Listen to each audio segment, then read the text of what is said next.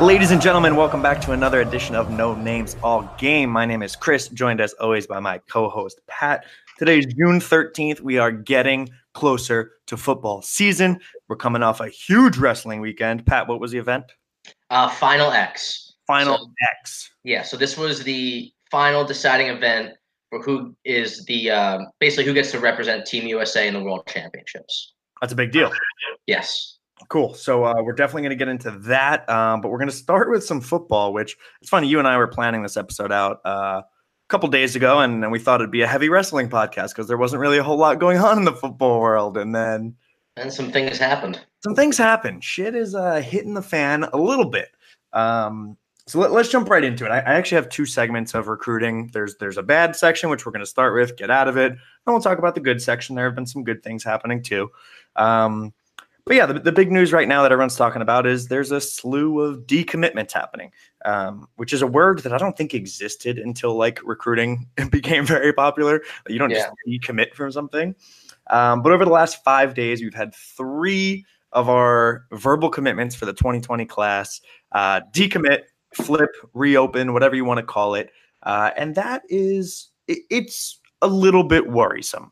Before we jump into all of it, I want to say like, I think something that everyone needs to understand is this is 100% part of recruiting in 2019. Like people flipping, people decommitting, it happens literally everywhere. Now, that being said, you don't want to see it happen 3 times in 5 days. That is maybe there's a little bit of a trend going on, but yeah. I know you don't follow recruiting quite as closely. What's your kind of general take on it? So 2 of the kids who decommitted are classmates at the same high school, right? Correct. Yep. I have to think that's connected. Yeah. You know, that's no coincidence. So that probably puts it into perspective why it's 3 in 1 week, because 2 of them kind of did it together. You really hate to see someone decommit to us just to immediately commit to Ohio State. Yeah. That's another one you don't like. And so this was 2 offensive linemen and a defensive back, right? Exactly. So that kind of makes it worse because this is a big year for offensive line recruiting.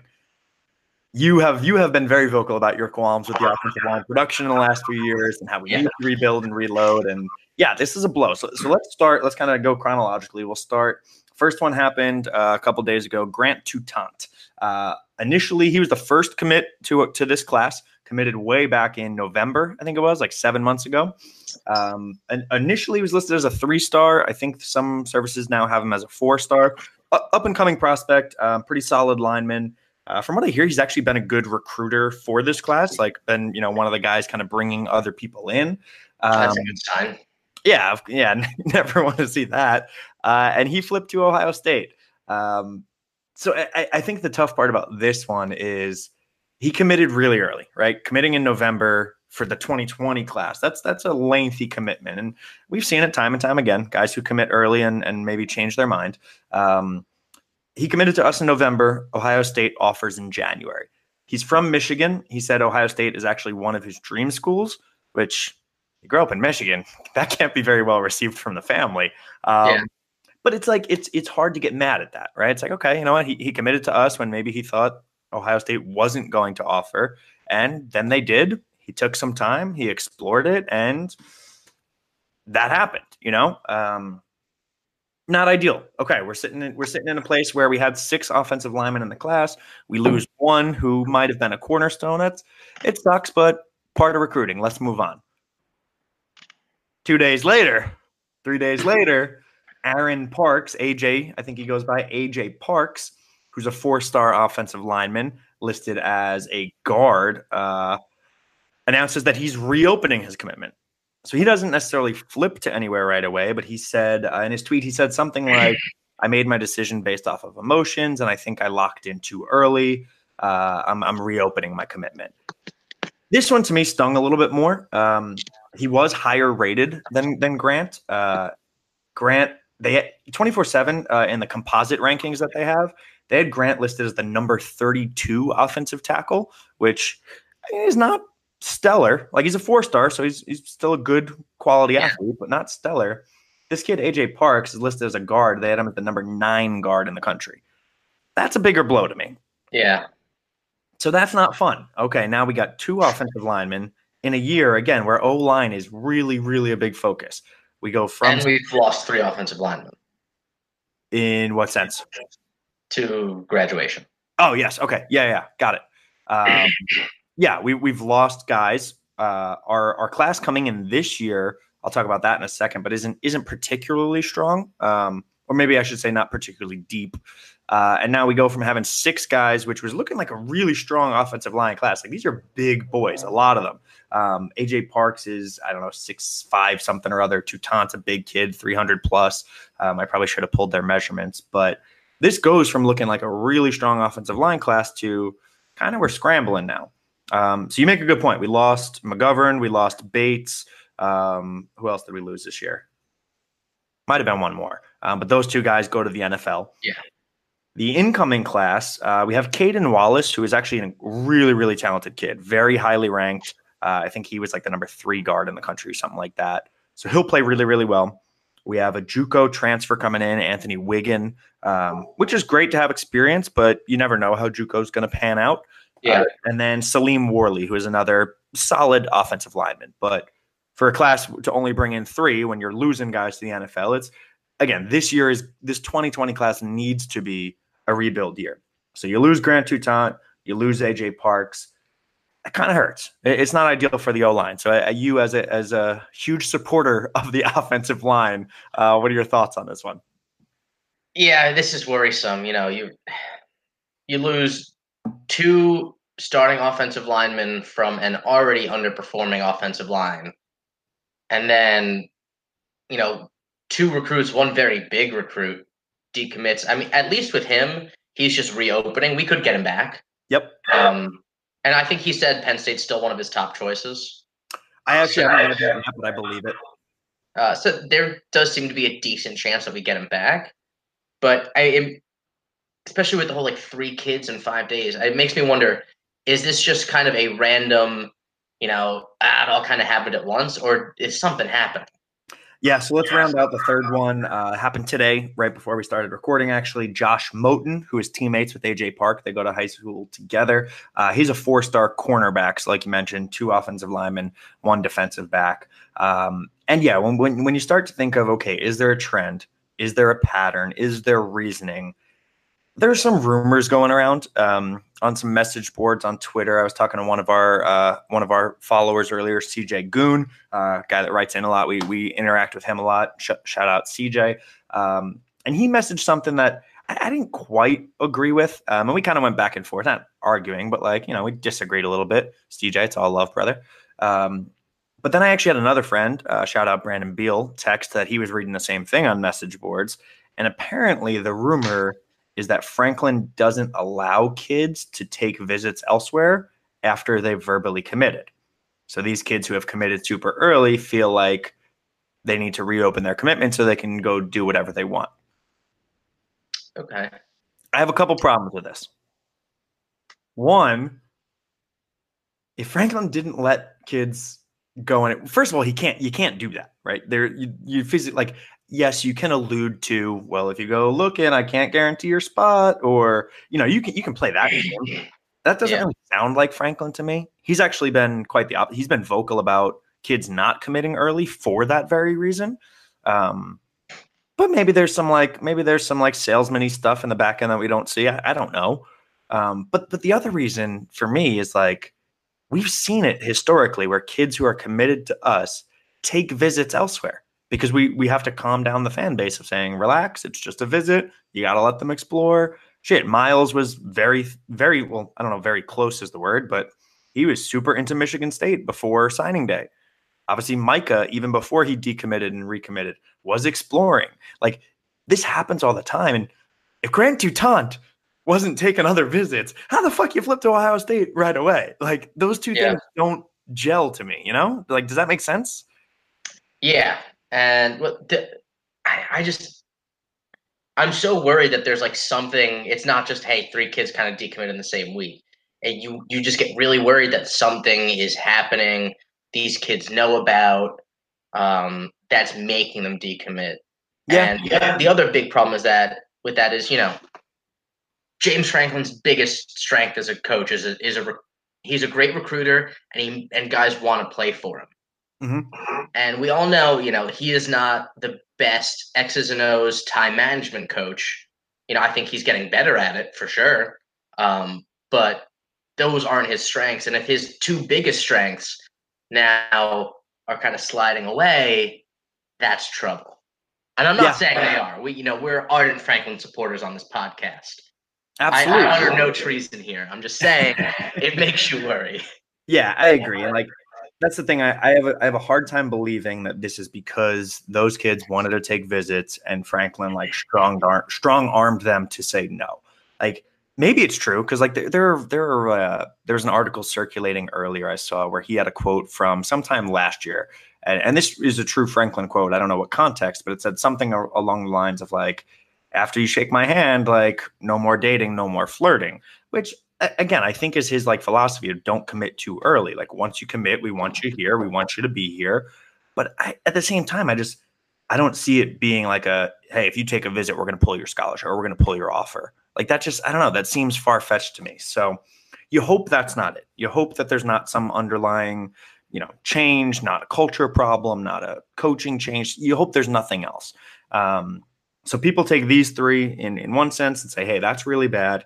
And then also we missed out on these elite recruits that we were supposedly locks for. So we talked a little bit about this last episode, so I won't go into all the details, but Brian Brees, number one recruit in the country, defensive tackle, who we thought we had a shot at, committed to Clemson. Again, it's Clemson. They're a powerhouse. They're a D-line factory. That one didn't shock me at all. Yeah. But the one that did happen since we last spoke was Julian Fleming. He committed to Ohio State a week ago. And this one, knew that was going to happen, though. Yeah, we had a feeling. The writing was kind of on the wall. And this one is tough because he's a stud. He's an incredibly talented wide receiver. He will be an NFL talent at some point. Like that's how good this kid is. And he lives 90 minutes from State College. When you come in and your mantra is dominate the state, that's not the best look, right? So there's a couple things, and I actually do want to spend a minute on Fleming. He's the number 5 overall recruit right now. Depending on the service, he's up in that top 5. Number 1 in Pennsylvania.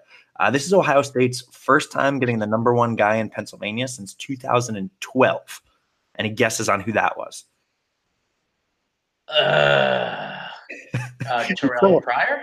That's actually a really good guess because that was a big Pennsylvania kid going to Ohio State storyline. I think he might have been a little earlier, maybe. Noah Spence. Yeah, Noah Spence, defensive end. I think he ended up getting drafted by the Bucks at some point. I don't know if he's still in the league. Here nor there. It's been a while since Ohio State has plucked the number 1 kid from Pennsylvania. So I went back and I was doing some research of like how many times we've gotten them. And I went from 2012 on. It wasn't actually until 2016 that we got the number 1 kid, which was Miles Sanders. Yeah, and then Micah Parsons. Micah Parsons in 18. Yep. 17, Lamont Wade. I think he was the second, depending on the service you look at, behind DeAndre Swift. They normally name 2 people, right? Oh, well, that's the Mr. Like Pennsylvania football. That's like the PIAA and AAA. Yep, exactly. That's the award. So we do have 3 of those, like because Lamont Wade won that. So it was Sanders, Wade, Parsons. But when you're talking about just like ranking services, who's the highest ranked kid in the state?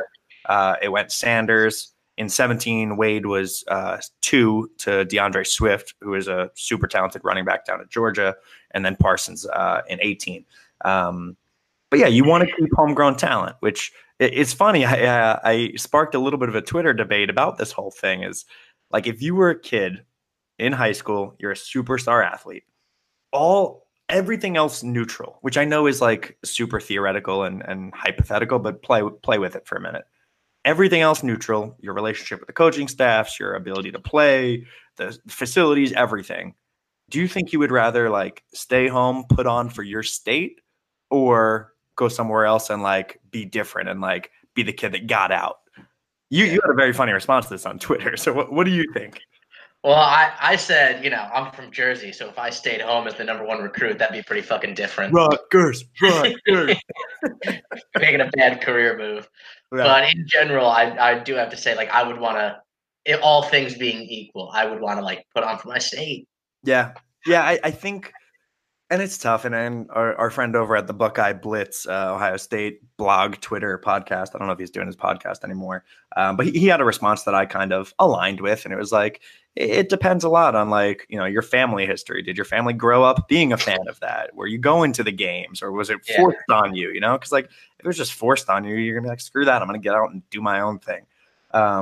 So there's a couple things that Fleming said, because he did some interviews afterward, that are actually kind of troubling. And this is the one piece I want to get into. So he said, honestly, there was definitely a lot of pressure, outside pressure.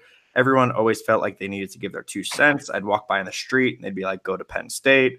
For a long time, I told everybody I thought I was going to go there, and it was hard. I had to crunch some stuff down, and they weren't stable on offense. They weren't pulling out games. Their coaching has been unstable for the past couple of years, so a lot of stuff weighed into it. That cuts deep, man. But he's also right in terms of the coaching being unstable. We're on our third wide receivers coach in 3 years. Absolutely. New offensive coordinator. I say Yeah. it cuts deep because it's true. You know what I mean? Like it's a lot of the things internally that we kind of point out of like, oh man, kind of hope no one else is noticing these things and we get them patched up. And that's sort of confirmation of like, hey, people are noticing it. Yeah, and it hardly means that our program is in shambles. I mean, we're a threat to finish a top 10 basically every year these days. But it's one of those things that if it doesn't improve, you get sort of death by a million cuts. Eventually, it's going to catch up to you. Yeah, And exactly. eventually, we'll have a 7-5 season and a 6-6 season instead of a 9-3 or one of those. Yeah, and I mean, we'll kind of summarize this at the end, but it all comes down to winning, right? Like win on the field, everything else kind of becomes irrelevant.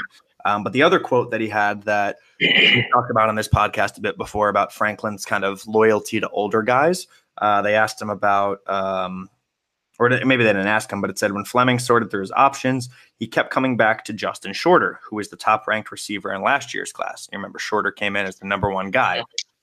He said, I did see that throughout the year, and I didn't agree with it.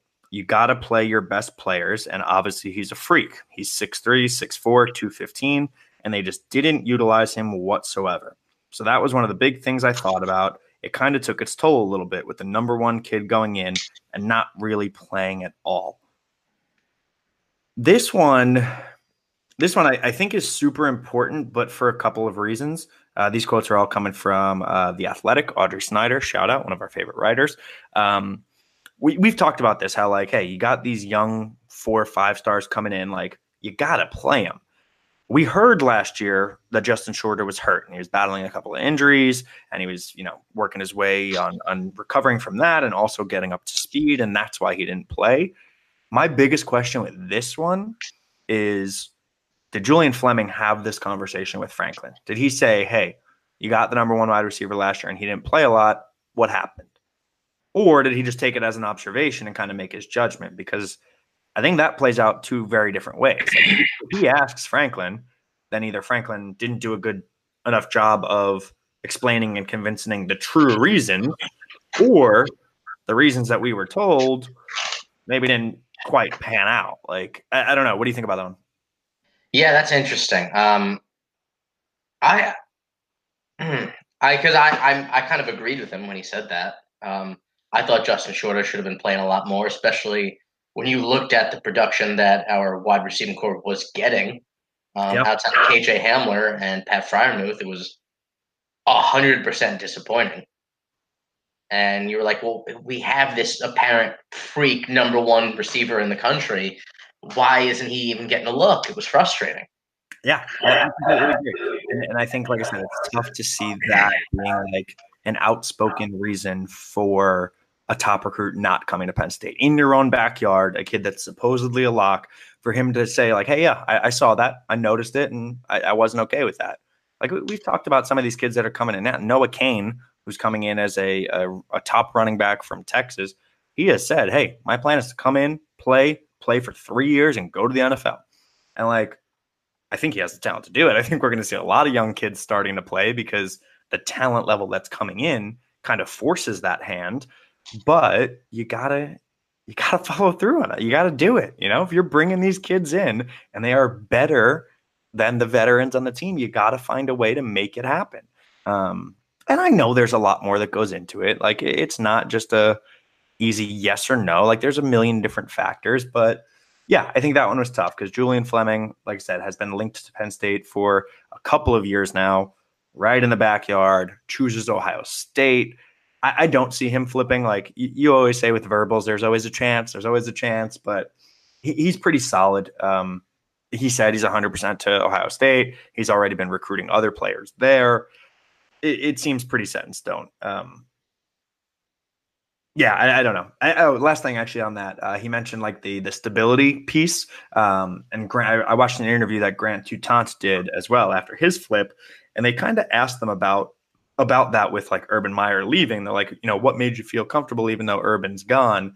And they both kind of echoed the same sentiment that Ryan Day, who is now the head coach there, coached the first 3 games and did really well. And basically for the rest of the season was kind of running the show with Urban as more of like a figurehead. So you kind of see that like they had their ducks in a row. Like they knew what was going on. They were prepping themselves. They were prepping the recruiting for this. And that's why like people always ask, oh, Urban's gone. Ohio State's going to suck and we're going to take over. I'm like, I doubt it. yeah, when programs are like that, they plan for these things, man. So yeah, this is the bad of the recruiting right now. We lost 3 kids. We whiffed on one incredible talent that we thought we were going to get. It's not ideal. It's really not. The saving grace out of this is it's June. Nobody can sign until December. There's a lot of football to be played on the field. Yeah. This shit happens. Like you literally, if you look through the classes over the last couple of years, every school has decommits. Actually, I looked at like Clemson. I don't think had any the last 2 years, which doesn't surprise me. But like even Alabama, even Ohio State, even LSU, you look at there, and 24/7 has this. You can go to 24/7. You can go to any year's recruiting, and you can flip to decommits and see how many kids decommitted. And a lot of times there's different reasons. There's kids who came in early and then saw better talents come in for their position, right? Maybe a 3-star or a 4-star committed, and then they see 2 5-stars their position commit and say, hey, this isn't a great place for me anymore. Sometimes it's the other way. Sometimes a kid, like I mentioned earlier, starts out as a 3-star and ends up as a high 4-star and gets offers he never thought he was going to get.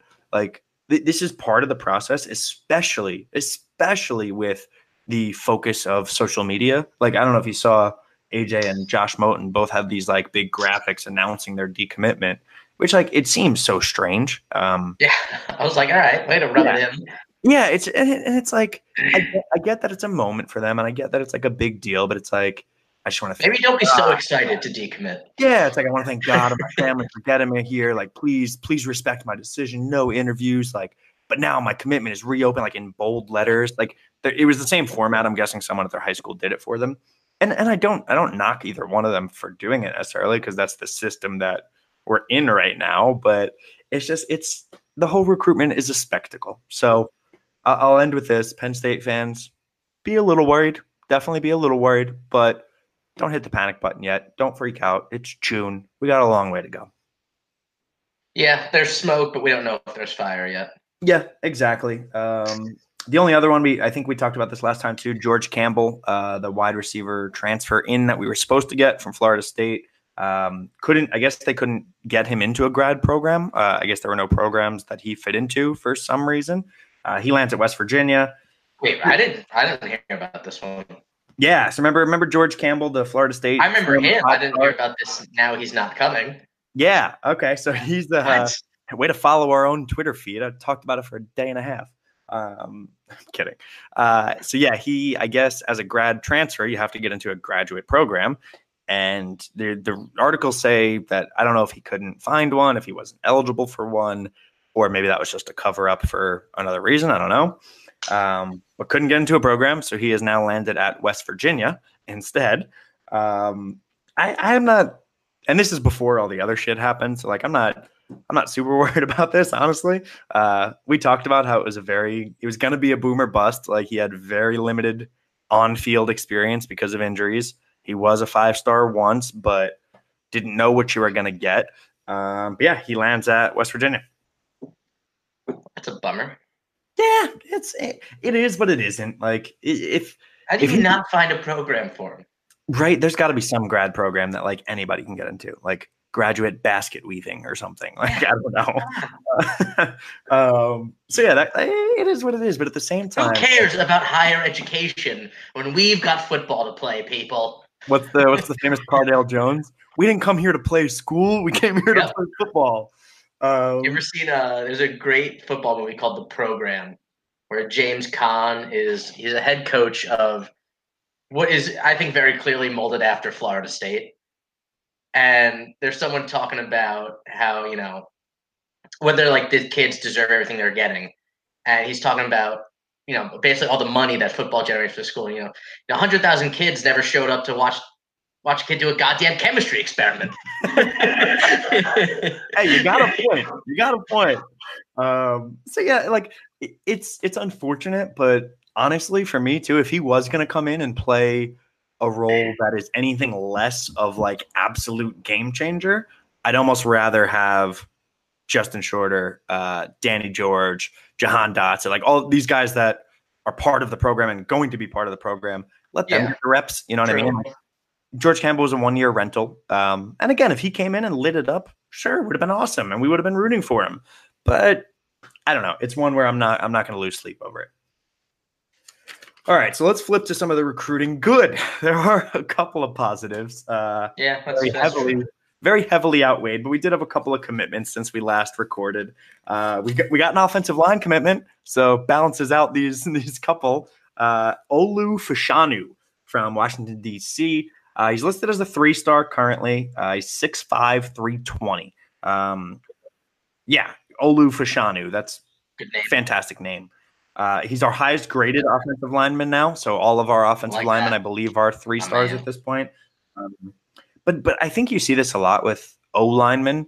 I think a lot of that, I think more than other positions, there's room to grow. Because as a younger kid, like you're going to put on weight, you're going to get better. So it wouldn't shock me to see him as a 4-star at some point. You see it a lot of linemen.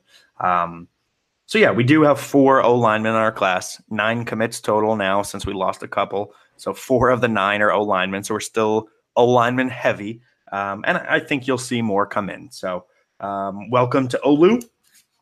Next up, we got Norval Black. Another great name, honestly. Norval. Love that. JUCO wide receiver. So he was on campus Sunday for a camp. Got an offer, committed on spot. Love the dedication. Put me on the spot. Come on, man. You got this. The last JUCO guy I remember was that quarterback PJ. Oh, like Paul Jones? No. Yeah. Was it? That's the last one I remember. That's not the answer. So there's a couple. You have to go back to 2015 to find the last one that's actually played for us. Paris Palmer. He was an offensive lineman that came in. Actually played a bit. Played pretty well. Came from Lackawanna.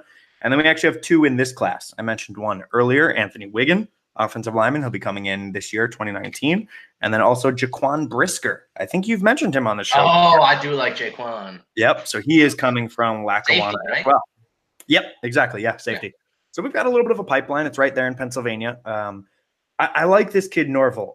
So it's his first year. So he's part of the 2020 class. When I saw a JUCO transfer, I thought maybe he was coming in this year to like maybe backfill George Campbell kind of thing. But I guess he'll play another year at Lackawanna and then come in 2020. So he's 6'1", 158. So a little light. I'm sure he'll have to put on some weight. But he's the 4th ranked JUCO wide receiver. So they do rankings for like just junior college pool. Small sample size. He had just 1 year playing there, but he had 15 receptions for 445 yards. So it's an average of 29.6 per reception. He's a deep threat. Yeah. 5 touchdowns. And then his offensive coordinator had a really nice quote about him. Said, Norval is a great player and great kid. Sky's the limit. He only played ball for his freshman year at Lackawanna and as a senior in high school. So I guess he's fairly new to football. Said he's the best I've ever seen at adjusting to ball in the air. He also has legit 4.5 speed. I love that kid. Wish I had 100 more of him. So, I mean, your coaches are always going to say nice things, but that's a glowing endorsement. One more commit to talk about. Jordan Stout, kicker. He's a transfer from Virginia Tech. Yeah, really cool. So he was a walk-on there. So the way I understand it is because we're giving him a scholarship, he is eligible to play immediately, which is really cool. He's kickoff specialist in his 1 year at Virginia Tech. Kicked 60 of his 71 kickoffs for touchbacks. That's an 84.5% rate for touchbacks, fourth best in the FBS. Pretty damn good. Yeah, I mean, better than what we were doing. Yeah, so if you remember last year, Pinniger was our guy for field goals, but we had Rafael Checa doing kickoffs. And for what it's worth, Rafael Checa, walk on, did the best he could, but was somewhat inconsistent. I think this kid, Jordan Stout, takes over that job immediately. And I think it'll be interesting to see kind of if he pushes Pinniger for the field goal job. He didn't kick much at Virginia Tech. I think he had one field goal that he missed, but he made 4 extra points, and that was like his whole body of work. They really just used him as a kickoff specialist. But if you see the video on Twitter the other day, he posted a video of himself nailing a 70-yarder, which, I mean, like, I know it's on air. It's against no defense. That's still impressive. That's still impressive.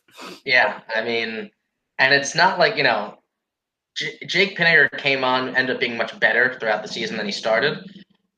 But it's not like he's a lock as our kicker by any means.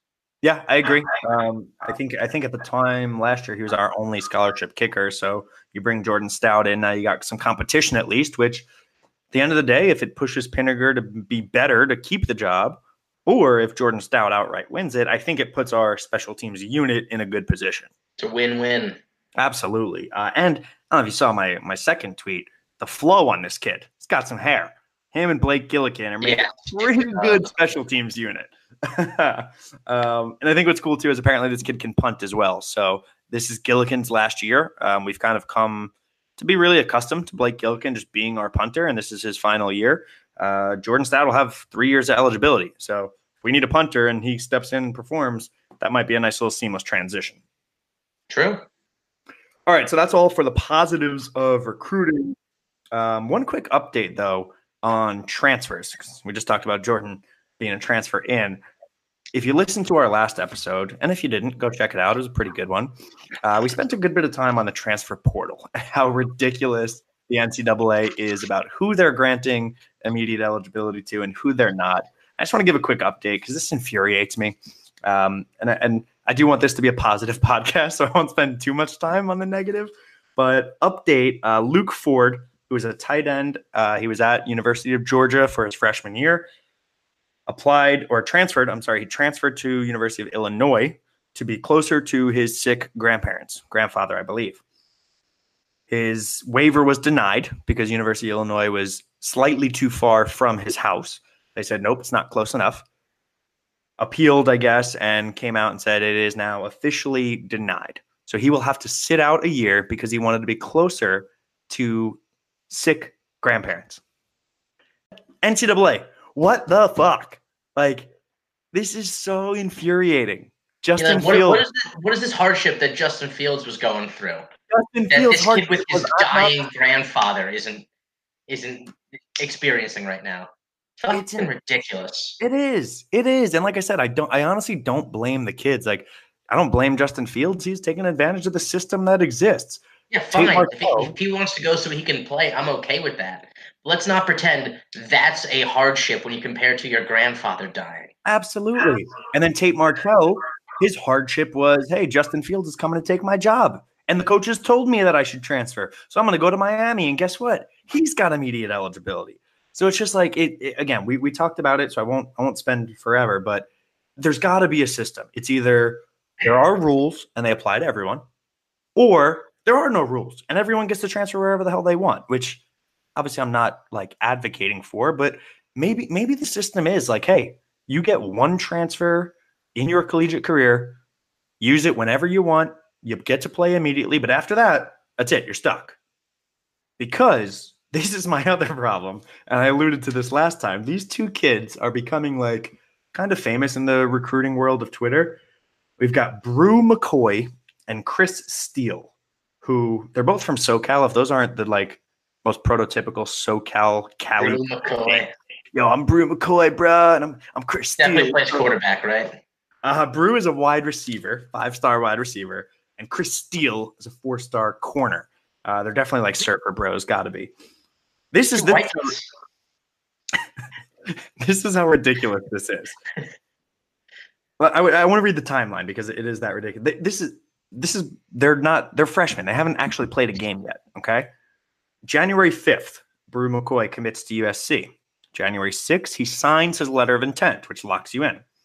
January 8th, he enrolls. So really quick, couple of days. Hey, I'm here, sign my letter, I'm ready to go. That was January 8th. January 24th, decommits. Goes to the transfer portal. January 25th, the very next day, commits to Texas. January 26th, enrolls at Texas. So from January 5th, when he committed to USC, he committed, signed his letter, enrolled, decommitted, committed to Texas, enrolls. Guess what happened 2 days ago? He enrolled back at USC. What? This is before he's ever even played a game. He's snip, snap, Michael Scott. What? His buddy. How is he allowed to do that? No idea. I imagine that he's like, I guess he's going through the process right now, and it'll be very interesting to see if he gets granted, like, has to sit out or not. I can't see them telling him he has to sit out because why would they? Like, I have no idea. His buddy, Chris Steele, this is another funny one. January 30th of 2017. So we're going way back. January 30th of 17. Verbal commit to UCLA. 8 months later in August, decommit UCLA. July of 2018. So this is like a year later. Commits to USC. October of 18, decommits to USC. December of 18, signs his letter of intent to Florida. January of 19, enrolls in Florida. May of 19, hey, I'm in the transfer portal. Guess what he did 2 days ago? Enrolled at USC. What? Well, they've got such a stellar history of going through recruiting really cleanly that I'm sure nothing's happening. It's gotta be it. I'm sure they've won these kids back on the merits of their program alone. Gotta be. Never, ever a problem there. This is just like, this is the laughing stock that the NCAA is. And again, like, Brew McCoy and Chris Steele, like, I kind of want to hang out with you because you guys sound cool. Like, oh, dude, they party. I don't even blame them. Like, because guess what? They know they can get away with it, and they know they can do whatever the hell they want. Like, maybe there are hardships. I don't know their whole stories, but like, NCAA. What is Brew McCoy's hardship? He goes to he can't shotgun beers in the humidity of Texas as fast as he can in California. Listen, man, the waves just weren't what I thought they were going to be, bro. Bro, let me tell you, man. In California, I was shotgunning beers at 2 seconds flat. This humidity in Texas, it's like 2.5. I can't do it, man. It's a pretty good Brew McCoy impression. I've never heard him talk, but I've got to imagine that's what he sounds like. So yeah, that's my 2 cents on the transfer portal. Like, NCAA, figure it out. And honestly, if you're listening to this, you've heard me complain about it enough. If you have ideas, like, tweet them at us. I would love to hear actual ideas of how to fix this because it is a problem and it needs to get fixed. Like, NCAA needs to figure out what they're going to do about it. So that's kind of that's my transfer portal.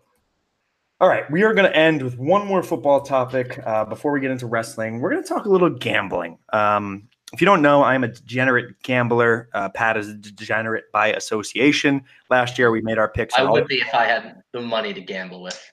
Yeah, for the record, I'm not gambling a lot because I don't have a lot of money either. But like, I like it.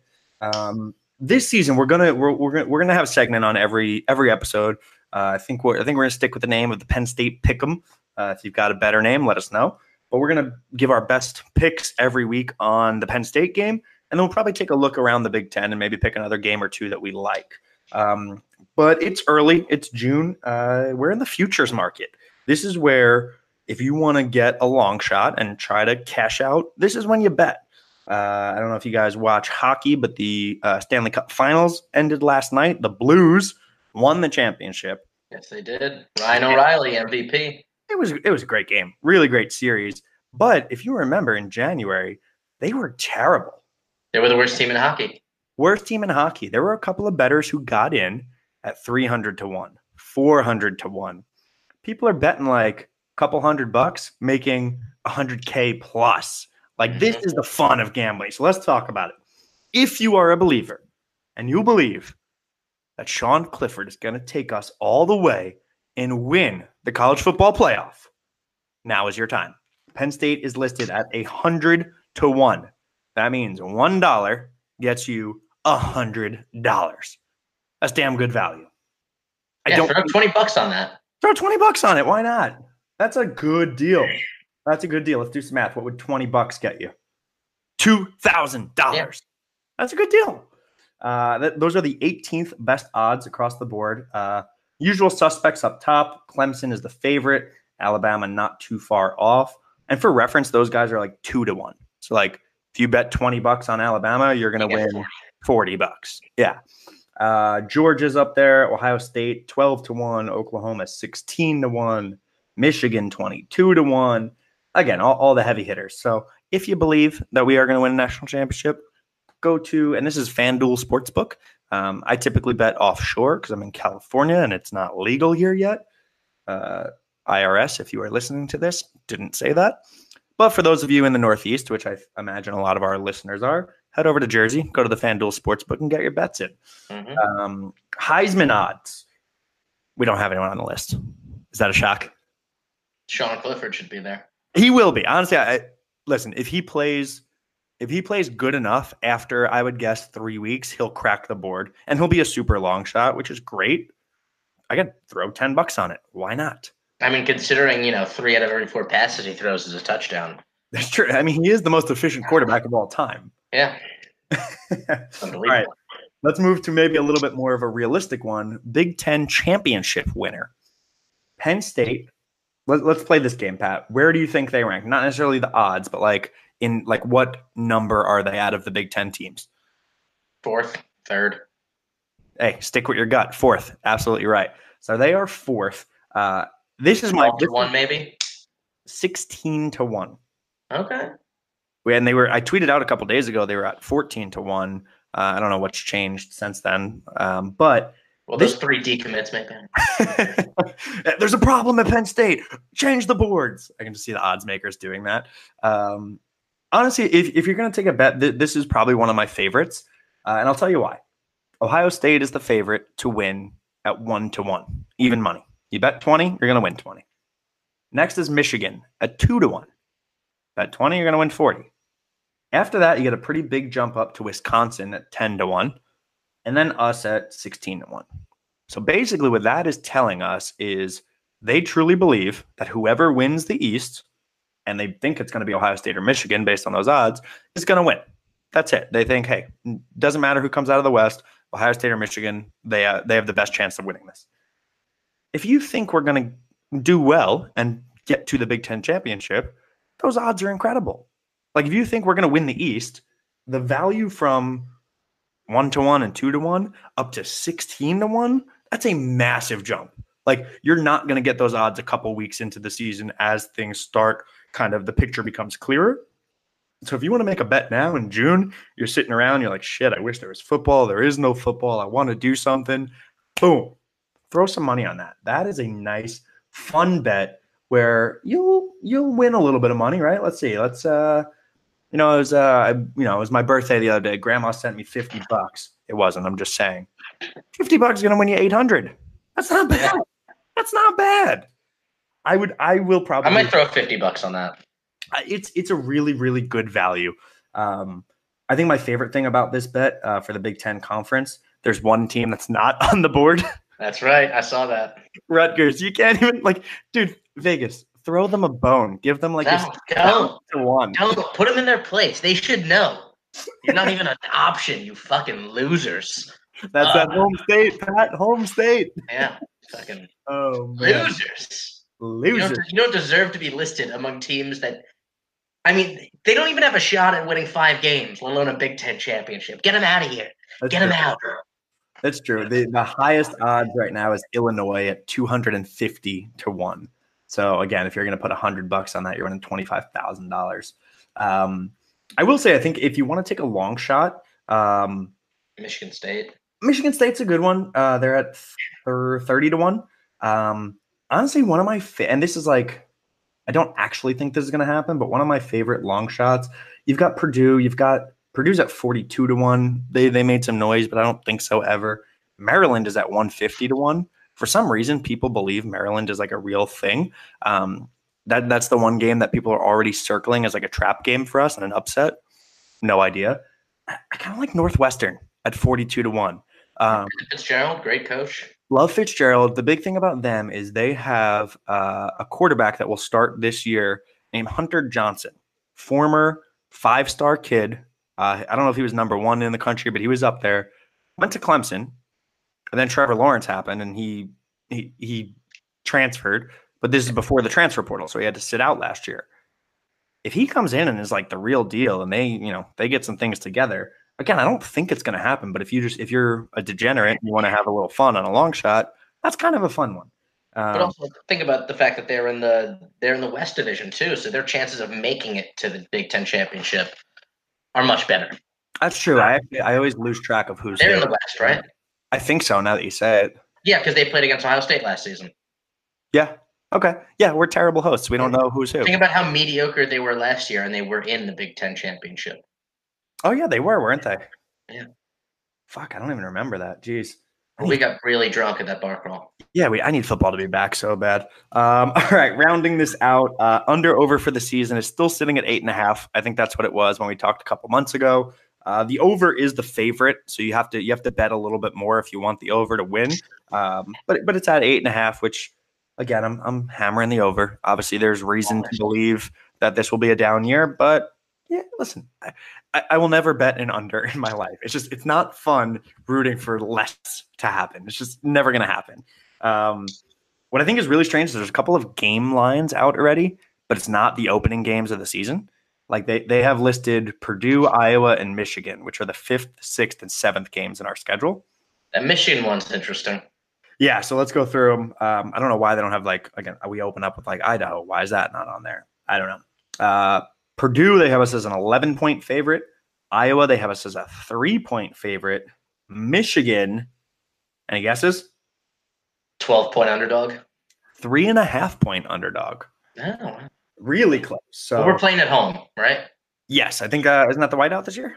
Yeah, I think it is. Okay, yeah. It makes a big difference. Yeah, and I was thinking because we got trashed by them last year. Yeah, exactly, and that's one too where it's like, if you believe we're going to be an absolutely dominant team, then sure, take it now and take the points. But honestly, mid-season single game bets, I'm a degenerate and I'm not even touching those yet. That's kind of hard to think about. But also, it's not like 3.5 is so great you got to jump on it now. Exactly, right. If it was plus 12, like you said, then yeah, maybe. But yeah, I think my favorite bet right now is Big Ten championship, 16 to 1. Those are really good odds. That's about as good as you're going to get for a long shot who should be an actual contender. Yeah. All right, that's it for football. Like I said, there's a lot going on in the recruiting world. Be mildly concerned, but understand that this is part of the game. If we win on the field, things will take care of itself. That's it. That's all you got to do. You got to win. You got to put out the product that you're selling to kids. All right, let's take a break. Probably maybe a word from our sponsors. I think we have some sponsors, and we will pivot to wrestling. Ladies and gentlemen, this past weekend was Final X at Rutgers. Ooh. I know. But New Jersey is a wrestling hub, so we got to give it to them. It was a great event. The general format was, wrestlers have already made it through the U.S. Open, the World Team Trials. That culminates in Final X, where 2 wrestlers go head-to-head in a best 2 out of 3 series to decide who gets to represent Team USA in the World Championships. So this is 2 wrestlers for each weight class? Yeah. A final 2 for each one. Got it. Yes. And now they split up. There's 2 Final X events. They do half of it at Rutgers. The other half is in Lincoln, Nebraska this year. But all the Penn State guys were at Rutgers, which makes sense. It's closer to Pennsylvania. Yeah. So the first real big disappointment was David Taylor is officially out. He wrestled in there's a great charity event called Beat the Streets in New York every year, and they put on these tremendous matches, raise awesome money for charity.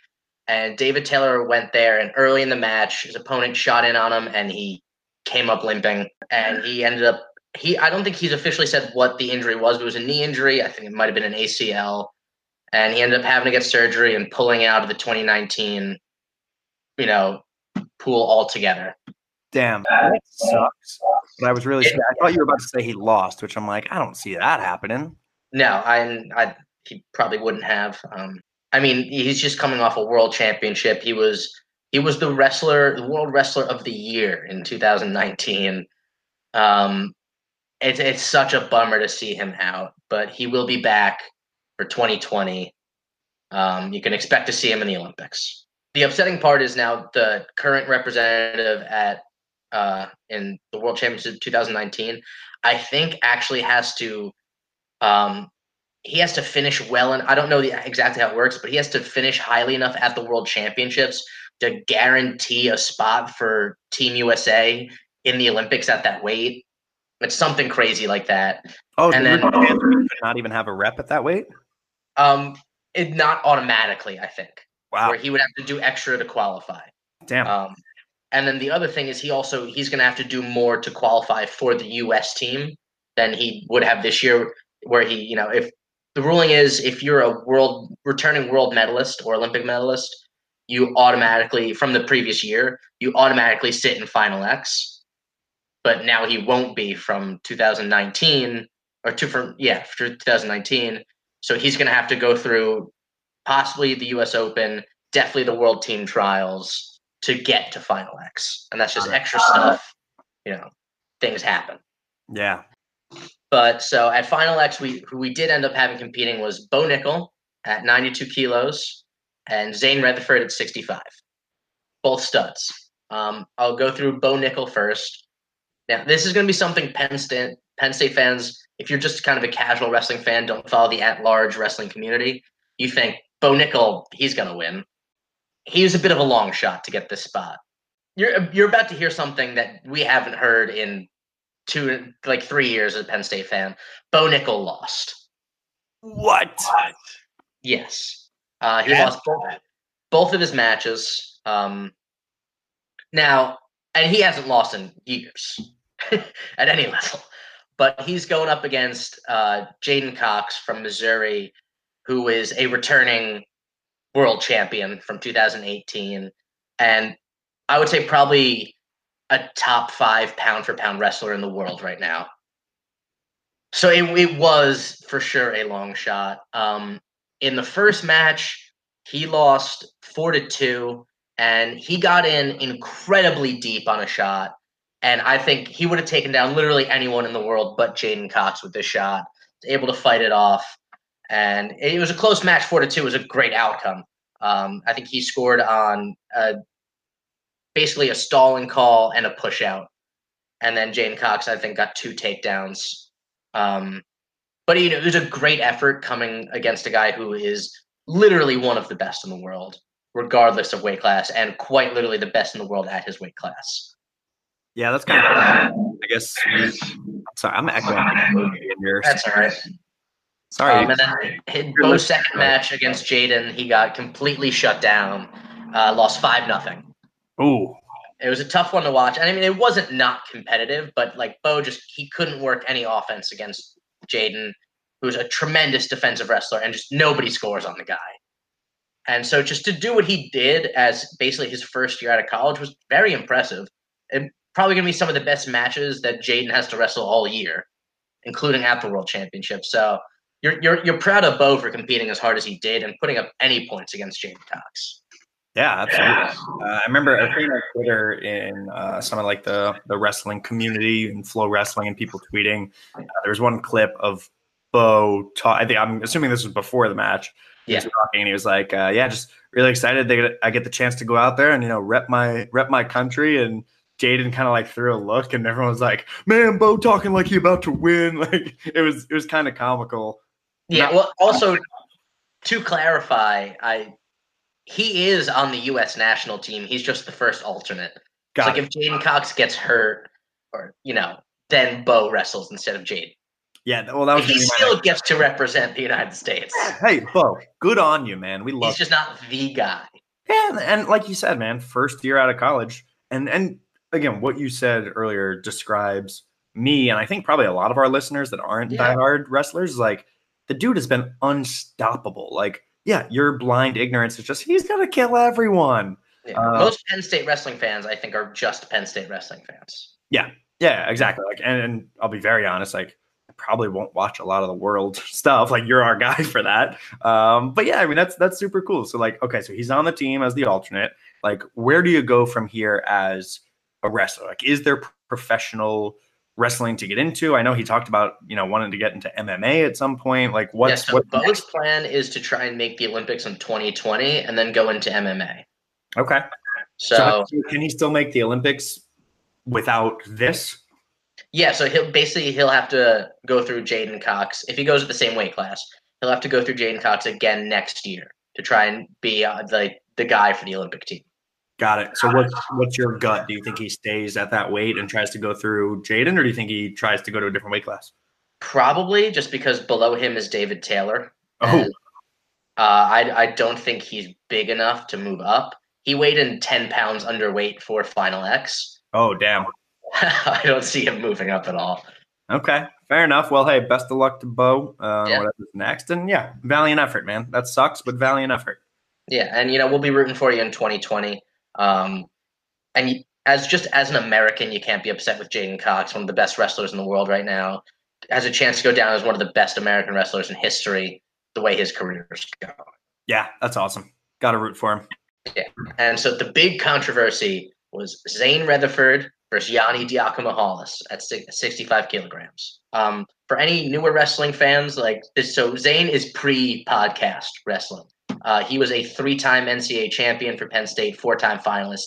He was Jason Nolf and Bo Nickel before them, essentially. Got it. And so he wrestled Yanni at the U.S. Open in the finals and lost a tight match, but it was great. And Yanni he goes to Cornell. He is a 2-time NCAA champion, just finished his sophomore year. So he's a freak. And he also wrestled at Beat the Streets against the returning world champ at 65 kilograms and beat him. So this kid is a freak. Yeah, that's serious. Yeah, it was unbelievable. So Zane he comes in second at the U.S. Open, ends up winning the world team trials against Jordan Oliver, a guy he's never beaten, beat him twice straight. And it's a good way to show you that Zane is now on another level from where he's been the past couple of years. So we go into Final X, and Yanni he's the favorite. First of all, because he just beat Zane, and he just beat this guy from India whose name I can't pronounce. And Zane comes out the first match, and he just lets it all fly. He holds nothing back, and he wins. It was 10-4 or 10-6, 10-4. Oh damn! And nobody saw that coming because that's in freestyle wrestling. That's still a pretty close match. But that's certainly not in like an irrelevant gap of points. Yeah. And Yanni just beat the best guy in the world, so we're hyped right now. Zane just won 10-4, and it was a no doubter. He won. Yeah, that's massive. And then so the second match comes around, and the big controversy was there's this weird thing in international wrestling where when the match is tied, it doesn't go to overtime. They have criteria, which is like depending on who scored most recently, who had the biggest move, that's who decides who the winner is if you're tied. It's really stupid. I don't like it at all. Okay, so do you know what the criteria are while you're wrestling? I'm sure they do. Yeah. I fucking don't. I don't always understand it. But like to put it this way, so a step out is 1 point, a takedown's 2. If at the end of the match it's tied 2-2, one guy got 2 step outs, one guy got a takedown. The guy who got the takedown wins the match because it's a higher ranking. Yes. Okay, got it. So Yanni was up by 2 points with about a minute left. Zane goes in on a shot, and they get in this crazy scramble situation where Zane doesn't get the takedown, but he exposes Yanni's back. And in freestyle, you get points for just exposing someone's back to the mat. So they go through this crazy roll through. where the ref awards 2 points to Zayn for starting the exposure, but also 2 points to Yanni for basically changing Zayn's direction and also exposing him on the roll. Okay. And they keep wrestling, and the thing is, like, it's all kind of one exchange. Like, the exchange never really ends. Eventually, with about 4 seconds left, Zayn, it looks like he might be exposing Yanni again to tie the match up, and Zayn would win on criteria. And they don't call the 2 points for the last exposure. So Zayn has lost the second match. But Kale throws in the challenge brick to they want to look at whether Zayn exposed him at the end of the match. Can we take one? Yeah. Is it ask questions wherever you need? Is it? Well, that's a stupid one. Is it actually a brick, a challenge brick? I mean, it's not like a cement brick. Yeah. It's a rubber brick. Okay, but still, that's fucking badass. It's great. Yeah. As soon as you said he threw the challenge, I was waiting for like the challenge flag, and then you said brick, and my mind just went into like a pretzel. I was like, "Oh, it's a brick." They've got a red brick and a blue brick. That's amazing. I love it. Okay, so my other question was going to be, why the hell didn't they call the 2 points for exposure? But obviously, that's why he's challenging. Yeah. Yeah. Okay, so and it was a bad angle, like from the TV, from the viewer, you couldn't tell if he did it. Like as a Penn State fan, I'm sitting there like, oh, he fucking exposed it. That's 2 points. Yeah. But like you really couldn't tell. And what they end up doing is they don't give Zayn the 2 points for the exposure at the end. They go all the way back to that exchange where they both exposed each other and change it to just 2 points Zayn. So still the same. Yeah, so it still ends up being 6-6 with Zayn winning on criteria. However, the big controversy is you're supposed to throw the challenge brick in like immediately to 5 seconds after that happens. So there is a lot of it basically was improper procedure for them to change that score based on the challenge. Yeah, but that's not the coach's fault for throwing the challenge brick when he did. That's the refs deciding to change something early. It was improper procedure by the refs. And the big problem is that Yanni ends up wrestling the last 30 seconds of this match thinking he's winning. So that changes, everything. And then after everything, they raise Zayn's hand and says he wins. So Cornell is filing an official protest to try and get a third match wrestled. So we don't know for sure if Zayn is the guy yet, or if he's gonna have to wrestle again. Shit. Is there any sort of like precedent? Has this happened before where they actually no? I don't think they've ever made anybody wrestle off again. Wow. But the other thing I will say is, so the opening exchange of the match, literally as soon as the match starts, Zayn shoots in, gets a takedown and exposes Yanni. And it's there's what's called a 4-point takedown freestyle, where if you go feet directly to back, that's 4 points. So he did that and then turned him for exposure. And so Zayn should have been up 6-0. But instead, they didn't give him the 4-point takedown. They gave him 2 and 2, and then also gave Yanni 4 points for exposing Zayn twice, or 2 points for exposing him once. So, I mean, Zayn also got completely cheated out of points at the beginning of this match that weren't – they weren't challenged by Penn State either, which they should have been. So he doesn't have, like, the improper procedure by the refs being cheated that Yanni does. But if you're going straight by points, Zayn also got screwed out of some points in that match. It was a bad job of reffing all the way around the match. And it's really disappointing to see it end the way it did. Yeah. Because again, if Yanni knows that he's down 6-2, he wrestles completely differently now. Yeah, everything's different. Yeah. So it's and there was a chorus of boos when Zayn got his hand raised. Like they weren't booing him; they were booing the ref and the way it got handled. But it was really unfortunate to see. He gets awarded the U.S. team member and just showered with boos from the crowd. Yeah, that sucks. I mean, is it a pro Yanni crowd, or are they just like wrestling purists and they were like, wow. Wrestling? No, it was for sure just they booed what happened. Yeah, but still, like it's unfortunate that it got taken out on Zayn, but I don't think no one believes the crowd was booing Zayn. Yeah, but they were booing the refs. But still, like if you're watching an event and one of these guys are going to represent your country. Like, yeah, it sucks it happened that way, but shouldn't you be happy for the guy who won? Like, yeah, I'm sure it doesn't help that this took place at Rutgers and Penn State isn't the most popular school there. Yeah, fair. So 2 takeaways for me. 1, the ref was drunk, had to be. 2, so you mentioned about like having to throw the challenge kind of like within a couple of seconds of it.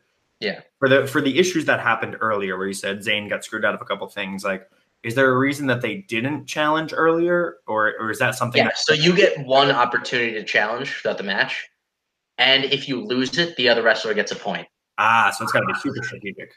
Yeah. Okay. All right. That makes sense. So it's a risk to challenge a call. Is it? How often do you think it? I mean, obviously, I did have stats, but like, is it something that's fairly frequent, super rare? Challenging or getting overturned? Just challenging in general. It's very common it's pretty common. Okay. Because freestyle wrestling is so subjective. And especially if there's like an exchange at the end of the match that like could win it. And if, the guy's down by a point anyway, might as well just throw the fucking brick. Yeah, nothing to lose. Throw the fucking brick. Print that on a t-shirt, man. I love that. Yeah. Okay. So when did we find out about this appeal? I don't know. Damn. So as far as we know right now, Zayn is the team member, but there could be some ruling coming down any day that he's got to wrestle again. That is absolutely insane. Insane. See what I just did there? Yeah. I'm funny, guys. I'm funny. Pat's the comedian, but I'm funny. That's crazy. Yeah, that's honestly, it's funny. We for the listeners out there, we were talking again, planning this episode, and when we didn't think there was going to be a lot of football, I was telling Pat, like, hey, I think this is going to be a heavy wrestling one. He said, don't worry, some shit went down. We got things to talk about, and sir, you did not disappoint. Yeah. But as far as we know now, Zayn is going to be at the World Championships 2019. So unfortunately, we've only got one Penn Stater repping us this year. We thought we had a chance for 3, realistically. Bo, unfortunately, wasn't like a realistic shot just because Jaden is so good. But we thought it could be Zayn, David Taylor, and Jason Nolf. Jason ended up having kind of a disappointing outing. But he'll be back. He's got no plans to go to MMA as far as I know, so he'll be back for 2020 and beyond, and definitely expect to see him on a world team in the next couple of years. Awesome. So when are now that Zayn hopefully will be wrestling at? I honestly don't know when they are. Sometime soon, later in the year. Any idea? No, I'm sure it's at least in a couple of months. Your credibility is being destroyed right now as a wrestling analyst. I forget. This is what with us. If you want pure, real analysis, big J journalism, go to the real guys. You want some fun, stupid banter? Come hang out with us. But I don't think it's any time before September. I'll put it that way. Okay, cool. So we got some time before that happens. Yeah. All right. Fair enough. Cool. Anything else from the wrestling world? We got Final X Lincoln coming up. No Penn State guys involved in that, but if you're a wrestling fan, it's going to be a tremendous event. And hey, I mean, we've got Zane Rutherford starter, Bo Nickel first alternate, and Nico Megaludis second alternate at 61 kilograms. So we've got Penn State is repping guys in the international wrestling community these days. Yeah, that's awesome. It's something you probably expect to continue to see with all the success that we've had. Absolutely. Oh, actually, other huge news for Penn State wrestling specifically. Anthony Kassar and Shakur Rashid have been granted an extra year of eligibility and will be returning next season. And the champ.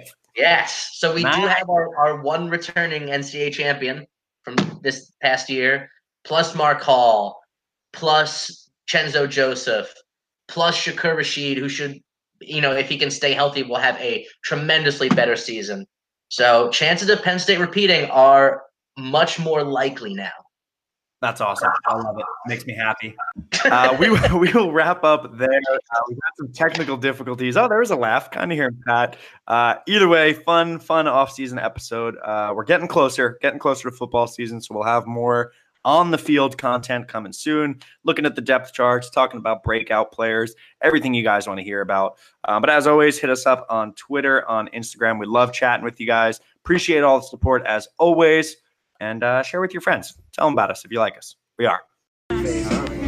Ladies and gentlemen, welcome to the roof deck. This is episode 1.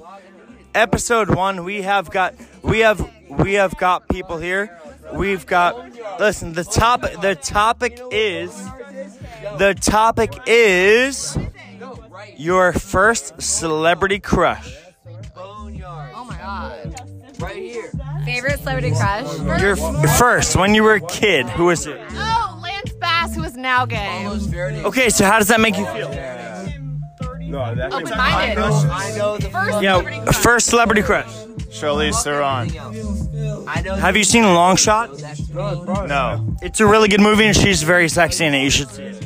But does it count against Aeon Flux? Ooh, that definitely counts. Yes, 100%. What about Charlize made you love her? She's kind of badass. She cusses, she doesn't take shit from no one. Where are you from there? I like that. I love it. This is Jake's Corner with Jake Connor. Sweetheart, who was your first celebrity crush? Mine? I don't know. You're not from The back of my hand. First celebrity crush. Answer. Oh, yes, I don't. The guy from, the pirate thing. Johnny Depp. Johnny Depp. Pirate. Johnny Depp. Yes. Was there a particular pirate movie you liked him in? No, he's just very sexy and very, on point. And he knows what he wants and he just gets it. All the time. She loved the dark eyeshadow. That's what it was. The big dick. It's a big dick. Unconfirmed. Johnny Depp has a small dick. Yeah. It's a big dick. Okay, give me a. All right, you told me about your first. What about current celebrity crush? Liam Hemsworth. Oh my god, yeah. I got it, bro. I love the little down unders. I thought you were about to say Liam or Lip from Shameless, but that's fine. All right. Current celebrity crush for Connor. Connor. I'm going to say, the Connor, not the Connor from New Zealand, but the Connor from LA. But I like Emily Blunt because of Sicario and Edge of Tomorrow. She showed that she can go from a regular woman to a complete fucking badass over the course of 2 hours.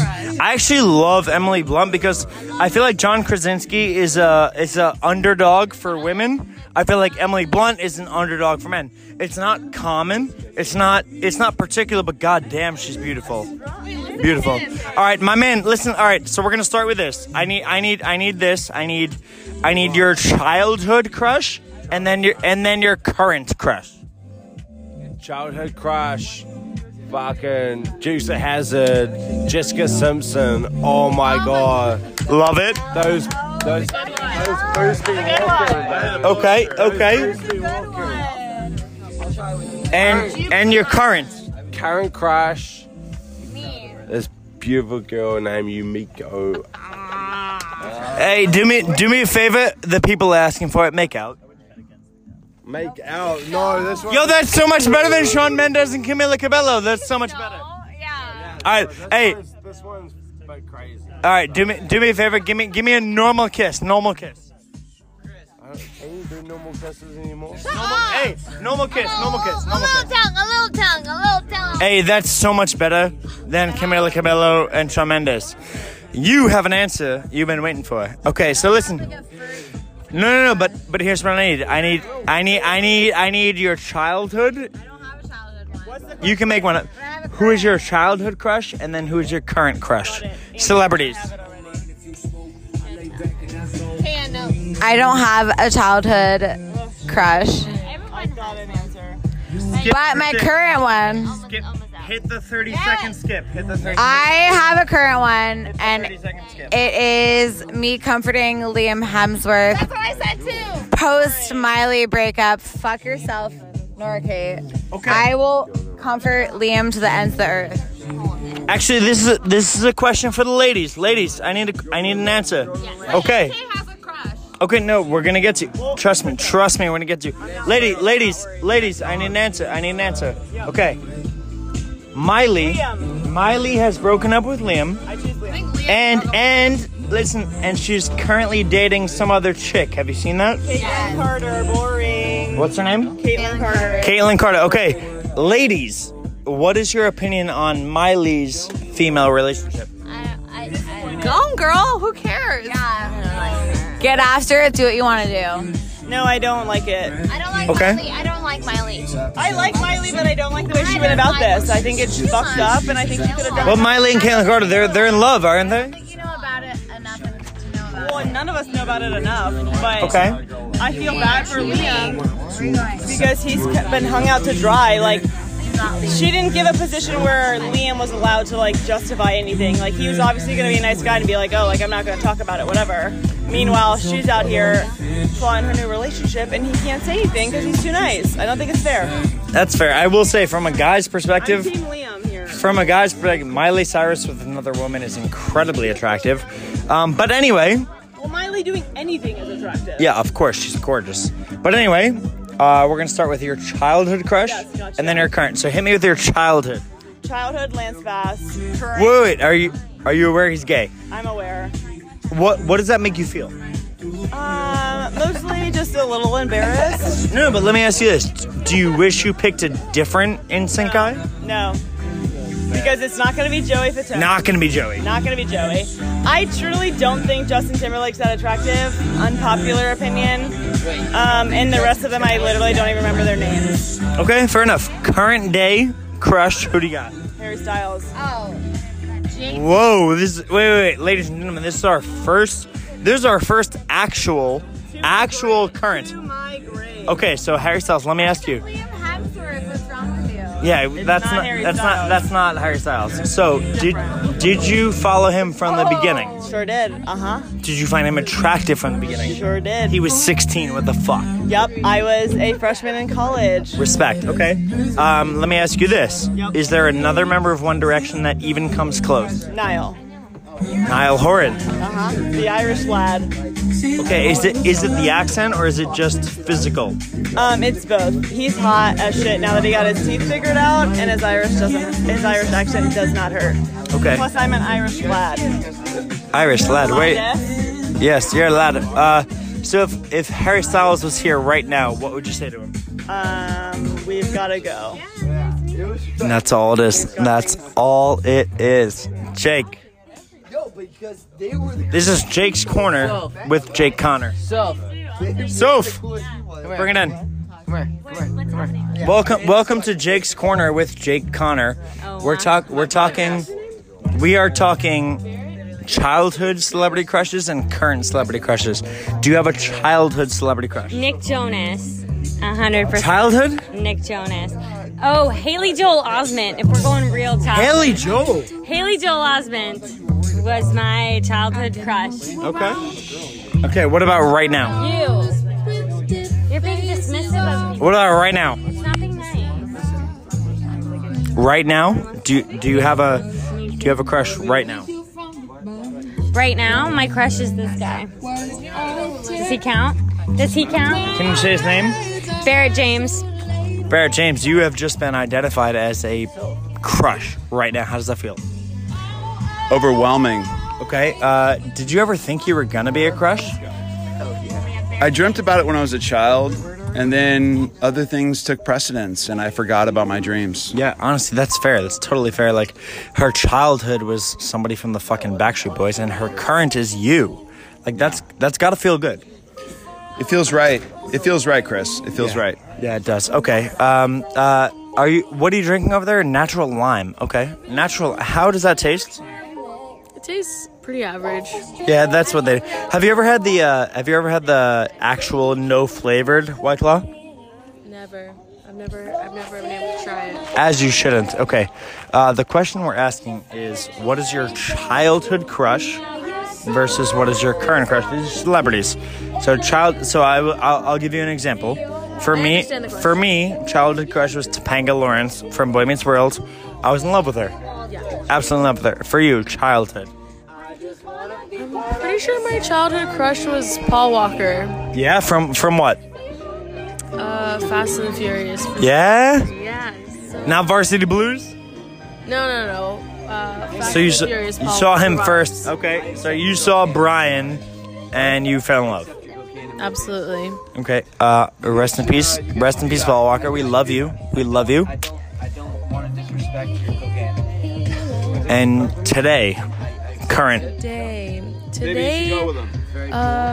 my current crush is a man named Douglas. Who's Douglas? He's a guy that I met months ago, and Is he right here? no, he's not here. Fuck. Okay. What does Douglas have that other guys don't? I'm still figuring it out. But he's a really nice guy. Listen, Douglas, if you are listening, you have a special one, man. You have a special one. She loves you. She won't say the L word, but I'm gonna say it. She loves you. Ladies and gentlemen, this is Jake's Corner with Jake Connor. Welcome back.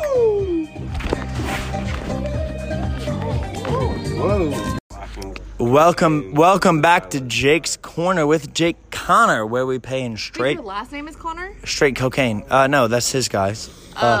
Welcome to Jake Corner. This is Jake's Corner with Jake Connor. You see that guy? Where we pay in straight cocaine. With Connor Lowe back. And here we are. We're talking about what we're talking about. What we're talking about is your childhood crush, celebrities. Listen. We're going. I contributed to this. But no. But we also have pivoted to your current crush. So, childhood celebrity crush and current. The listeners know. Who's your childhood? Jessica Simpson.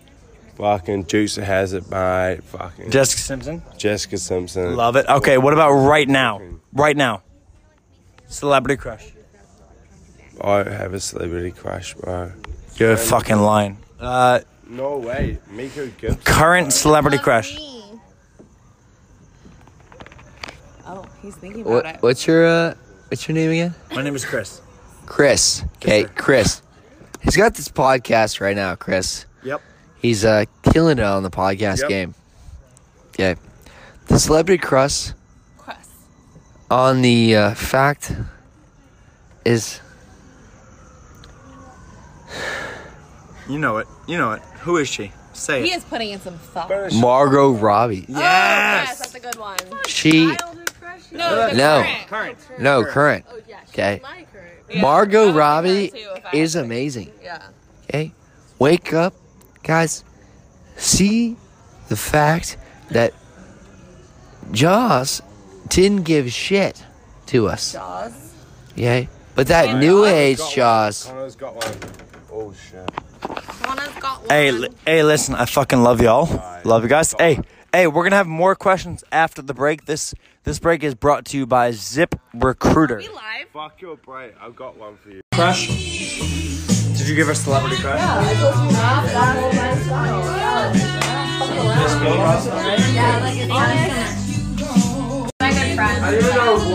This one's for the pod.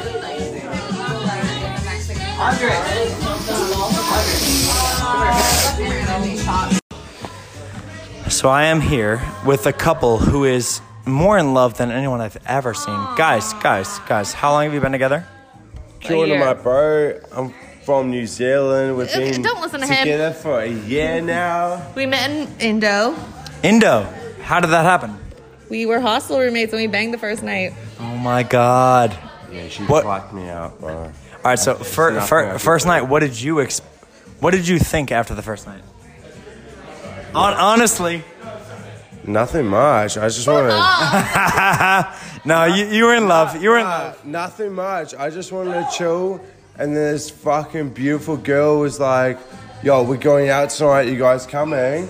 And me and one of my good mates that was there, who was a really good surfer, he was just like, "Fuck it, let's just go out with these girls and see what happens." Yeah. So we go out. And then, long story short, this girl just puts her fucking tongue down my throat. But yeah. Woo! And you guys have been together ever since? Yeah. Yeah. Okay. And then, Okay. So wait, where do you live right now? Right now, I live in West Hollywood. He lives Fair. with me now. Okay, you guys are both here now. Yeah. Okay, you're making it work. Yeah. So like, what happened? Well, it's temporary. He's not a citizen. Yeah, but you love this. No, I love him so much. Yeah. Wait, bro. There's a huge story. Baby, like, you're No, guys. Listen. I'm not trying to manipulate anything. This is a beautiful story. Like, I love everything about this. yeah. No. This is not what normal people do. So But this is beautiful stories. Yeah, exactly. Yeah, you all met. After we were together, and we both knew that there was a click there. Yeah. So 4 of my best friends were like, "Yo, we're going to LA next month, or in 2 months' time, in January." So you knew you were gonna see it. And I was in Indonesia at the time. I was like, "Fuck, I need to go home, renew my passport, but I'll be keen, boys. I'll be keen."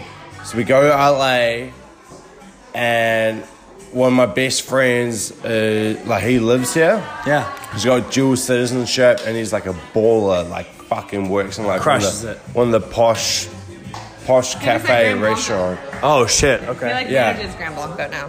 Yeah, he's at one of the posh restaurants in Venice. So me and all the boys, we have this bus, like literally a party bus. Yeah, no, like a school bus. Oh shit! Like literally with like the, what is it? The maneuver? I don't know, but it's got like 2 bunk beds in it. On the bus. And we just smelled. So wait, what did you expect? You knew he was coming? Yeah, and then we've been inseparable ever since. So wait, let me ask you. You knew he was coming on a ridiculous bus. Yeah. What were your initial thoughts?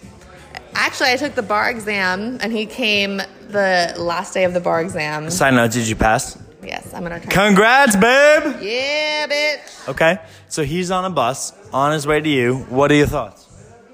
Like, were you... Like this fucking hot-ass guy that I banged in Indo. You were impressed by it? Yes, of course. Look at him. Oh my God. He's beautiful. Yeah, so that's what we did. Like, we met up, and then ever since then, we've just spent so much money on flights going back and forth to each other. So where are you right now? Right now, like, I'm in LA. I'm gonna... No, but he was. Right, but where's home? Canada. What part of Canada? Oh, like, home for me is New Zealand. New Zealand. Okay, where were you in Canada? In a place called Banff. Banff. Oh, I've heard beautiful. Have you guys visited? No, I visited in the winter and the summer, and it's so pretty. Okay. It's fucking ridiculous there, right? Like, Man, your accent is incredible. Listen, I'm getting hard. You're American, Gets me juicy. and you want to get fucking loose, go to Banff in Alberta, and you'll be shown a fucking puppet song. I fucking love it. Okay, so you're from here. Yes. And what about his commitment to come here made you realize it was real? I loved him right away. Yeah? The first night he was so fucked up, and he gave me a necklace. What kind of necklace? With a kiwi bird. It was the kiwi bird. And he was so blacked out he doesn't remember giving it to me. But that's adorable. It was. Oh my God. All right. Well, listen, you two are by far the best guests we've ever had on this podcast. Because I wanted to give it to you when I met you in Indo, and then I didn't, and then I saw you in LA. So I was like, I have to give it to you there. All right. Do me a favor. Give me a kiss for the podcast. Give me a kiss. That's so much better than Shawn Mendes and Camila Cabello. So much better. Ladies and gentlemen, this is true love. This is true love. Fucking talk about that? Oh, we can definitely talk about it. All right. To true love, we love you guys. Go fuck somewhere. We're gonna talk about Camilla and Sean. I don't stand for this. You don't. I just recently learned who he was. Listen, he's hot as shit, and we're also dating. But wait, you're dating him? Yeah, Camilla and him are just the PR stunt. And he's covering our relationship. How did you meet him? I met him at a bar. Okay, what was it like? It was like a really chill vibe. It was like exclusive. Like it wasn't open to the public, obviously. Sure. Because people would swarm. Of course. But yeah, it was a very casual bar. We met. We just walked up, and I was like, "Hey, you look familiar." And he was like, "Oh, that's interesting. I've never heard that before." And then we just really hit it off from there. Okay, so you are a non-fan of Camila Cabello. Yeah, I think she's garbage, personally. Okay. I think a lot of people like her, but I think her music's trash. I think she dresses like a 12-year-old. Ooh. And it's not even flattering to her body, and I think she just tries too hard. But again, I'm not jealous at all. Not even a little bit. Ladies and gentlemen, you heard it here first. 0% jealous. You heard it here first, 0% jealous. Not at all jealous.